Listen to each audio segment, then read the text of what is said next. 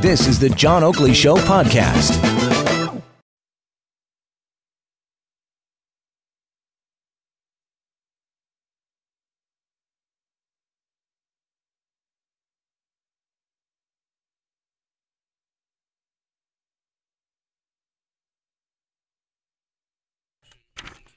All right, let's get right back into the fray. We've got a whole host of things to get through in the next 20 minutes or so. Anthony Furey, Joe Mihevc, and Peter Tabuns. Mr. Tabuns, the NDP's energy and climate change critic. I got to ask you about this because we discussed it yesterday with the energy consultant Tom Adams on the program. Oh, yeah. Yeah, you know him, do you?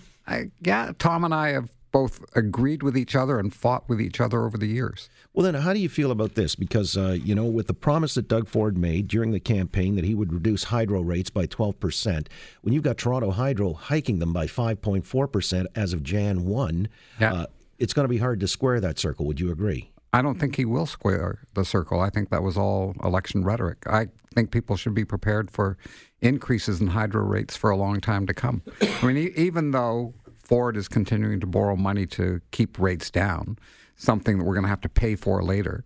Well, the Liberals started that, didn't they? They did, and I thought the Tories would stop it because I thought they were an anti-Liberal party, but I misunderstood. It's early. It's coming. He's got some people who I guess will be paying attention on the Ontario Energy Board. Do you think that might be an area where he can offer some counsel to, tamp down the rates?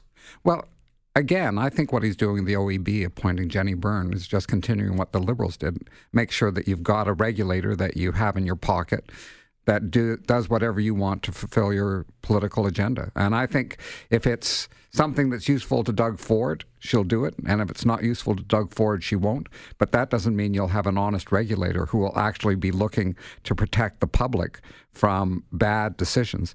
The OEB didn't have any hearings on the privatization of Hydro One. They should have. Big decision, big impact on the rates in the long run. And I'm sure that there will be things that come along from the Ford government that this regulator, not particularly arm's length, is just going to follow what the government wants. All right, let's get Joe Mihevc in here. You've been silent for a while. Any idea? I mean, if this is something that the OEB would be taking their cues from the government, you have a problem with that? Oh, yes, absolutely. A regulator is by definition arm's length and independent and autonomous and should not take direction from the person or the organization that is being regulated. So arm's length, third-party review, that's what the OEB is about. And frankly, the people on that board, on the Ontario Energy Board, should be chosen on the basis of competence in particular areas. It's something that, frankly, all governments struggle with when they're putting people on different agency boards and commissions. The City of Toronto is doing that now. My hope, and it doesn't matter who the mayor is, there always is that temptation to put in people that think and act like you, and on a political basis. And really, what we need the public to be pushing us in the direction of is to say, you know what, if you're on the Ontario Energy Board, you should have some competence around energy issues and management of energy issues. If you're on the Committee of Adjustment, you should be a planner.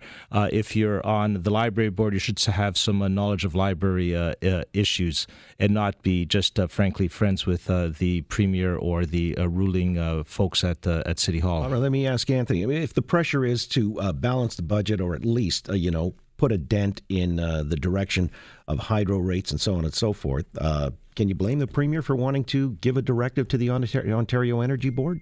I can't blame them, but there's a lot that they can still do within the ministry, and there's a lot of old college try that, John, they quite frankly haven't done. I always thought the NDP provided great leadership, calling to get the HST off the home heating right away. I mean, that was a good thing that should have been done as a triage issue, sort of immediately. The other thing is, this is the nitty-gritty. Doug Ford's got to go into those contracts one by one and has got to try and reopen all of them. You can obviously do that if the other party is willing and try and bring them down. There's arguments for it. I liken it to what Donald Trump was doing with the carrier deals and all those other one-by-one nitty-gritties that I guess he lost the energy or the patience or the ability to keep kept going with them. That's the sort of thing we got to do here. I've read legal arguments by professors. There's one at Queen's University, a couple others, who talk about the legal argument for tearing these darn things up and resetting the rates, and how at any sort of court we would actually prevail and wouldn't pay the fees. There's a bit of a talking point on that's not the case. I believe that the province does have the high road on all of this. So if you're serious about helping these people, and boy, people were hurting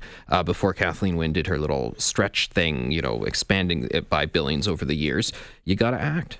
Well, Peter, you've got to support that, right? Looking after the constituents, the folks who are paying exorbitant energy rate, tearing up some of the contracts, the 20-year deals with the Green Energy Act. You'd be in favor of that. Well, I don't think that the Green Energy Act was the heart of the problem. We invested in a whole bunch of private sector plants, and I think that's what drove the much higher rates.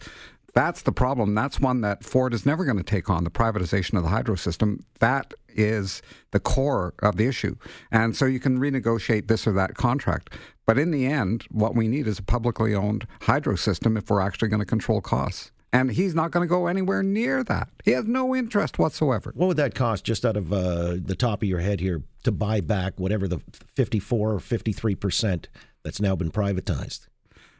It would probably cost a few billion, which is what it cost, what we got when they were sold. But given the way Ford is going, we may actually get a really good deal on that buyback, because he's driving down the share value with a pretty good clip. They have so much of a percentage point. Guys like Carl Icahn totally flip over a company only owning 3% of them. We're pretty much, in the corporate world, what we own is pretty much majority shareholder territory. Yeah, 47%. It's massive. That's right. We have the hammer, meaning the province does. I think, frankly, if you're going to have electricity that we can afford, you have to have a publicly owned system. That's how Ontario developed as an industrial society. It owned that key piece of infrastructure, and the sell-off and the partial sell-off have done nothing but damage us from the day that Mike Harris started it and Dalton McGuinty continued it. And then Kathleen Wynne continued it. Everybody's wrong. Well, except for the NDP. In this case, absolutely. We'll come back. We'll see. Because Jagmeet Singh is having a good day, so to speak. We'll find out how you feel about the developments on that South Burnaby, BC race, the by-election for February 25th, when we return with our panel, Anthony Furey, Peter Tabuns, and Joe Mihevc on The Oakley Show. Global News Radio, 640 Toronto. Thanks for listening to the John Oakley Show podcast. Be sure to rate, review, and subscribe for free at Apple Podcasts, Google Podcasts, and anywhere else you get your on-demand audio.